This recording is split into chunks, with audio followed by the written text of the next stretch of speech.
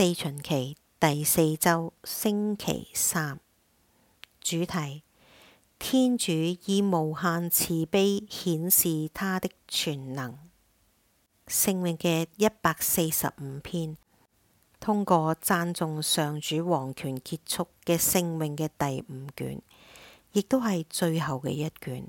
聖詠嘅107至到145，我哋通常將王權同埋權力仲有權威聯繫在一齊，但係根據詩人嘅講法，上主嘅王權喺佢嘅慈悲中係顯而易見。天主教教理係咁樣解釋上主嘅全能，因為他在照顧我們的需要時，顯示了他慈父的全能。透過接納我們為義子，他把自己賜給我們。我們要做你們的父，你們要做我的子女。這是全能的上主說的。格林多後書6章18節。最後，因着佢嘅無限仁慈，佢自由地寬恕我哋嘅罪惡，將佢嘅能力表露無遺。天主教教理270，宣告上主慈悲為懷，寬仁大方。聖詠集145篇8節。呢個講法係嚟自上主喺出谷紀34章6節中對梅瑟嘅啟示，對上主寬仁大方嘅信仰滲透喺以色列人嘅信仰裏邊。喺民族同埋個人危機嘅時候，百姓時常咁樣呼求上主寬仁大方。喺約納先知書中，上主堅定嘅愛同埋仁慈，甚至延伸到以色列嘅敵人尼尼微人嗰度。新約延續咗呢一個主題，並喺福音中進一步發展。喺耶穌基督呢一位宇宙君王身上，我哋睇到上主豐富嘅慈悲。詩人用咗描述上主美德，確實令人印象深刻。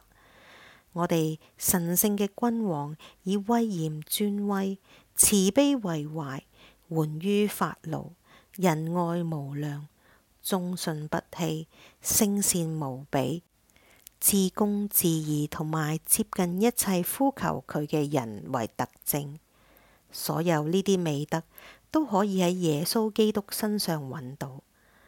當我哋讀福音嘅時候，我哋睇到基督對嗰啲失足跌倒嘅人，佢哋俯伏喺地上，喺患難中呼求佢嘅人溫和善良同埋仁慈慈祥。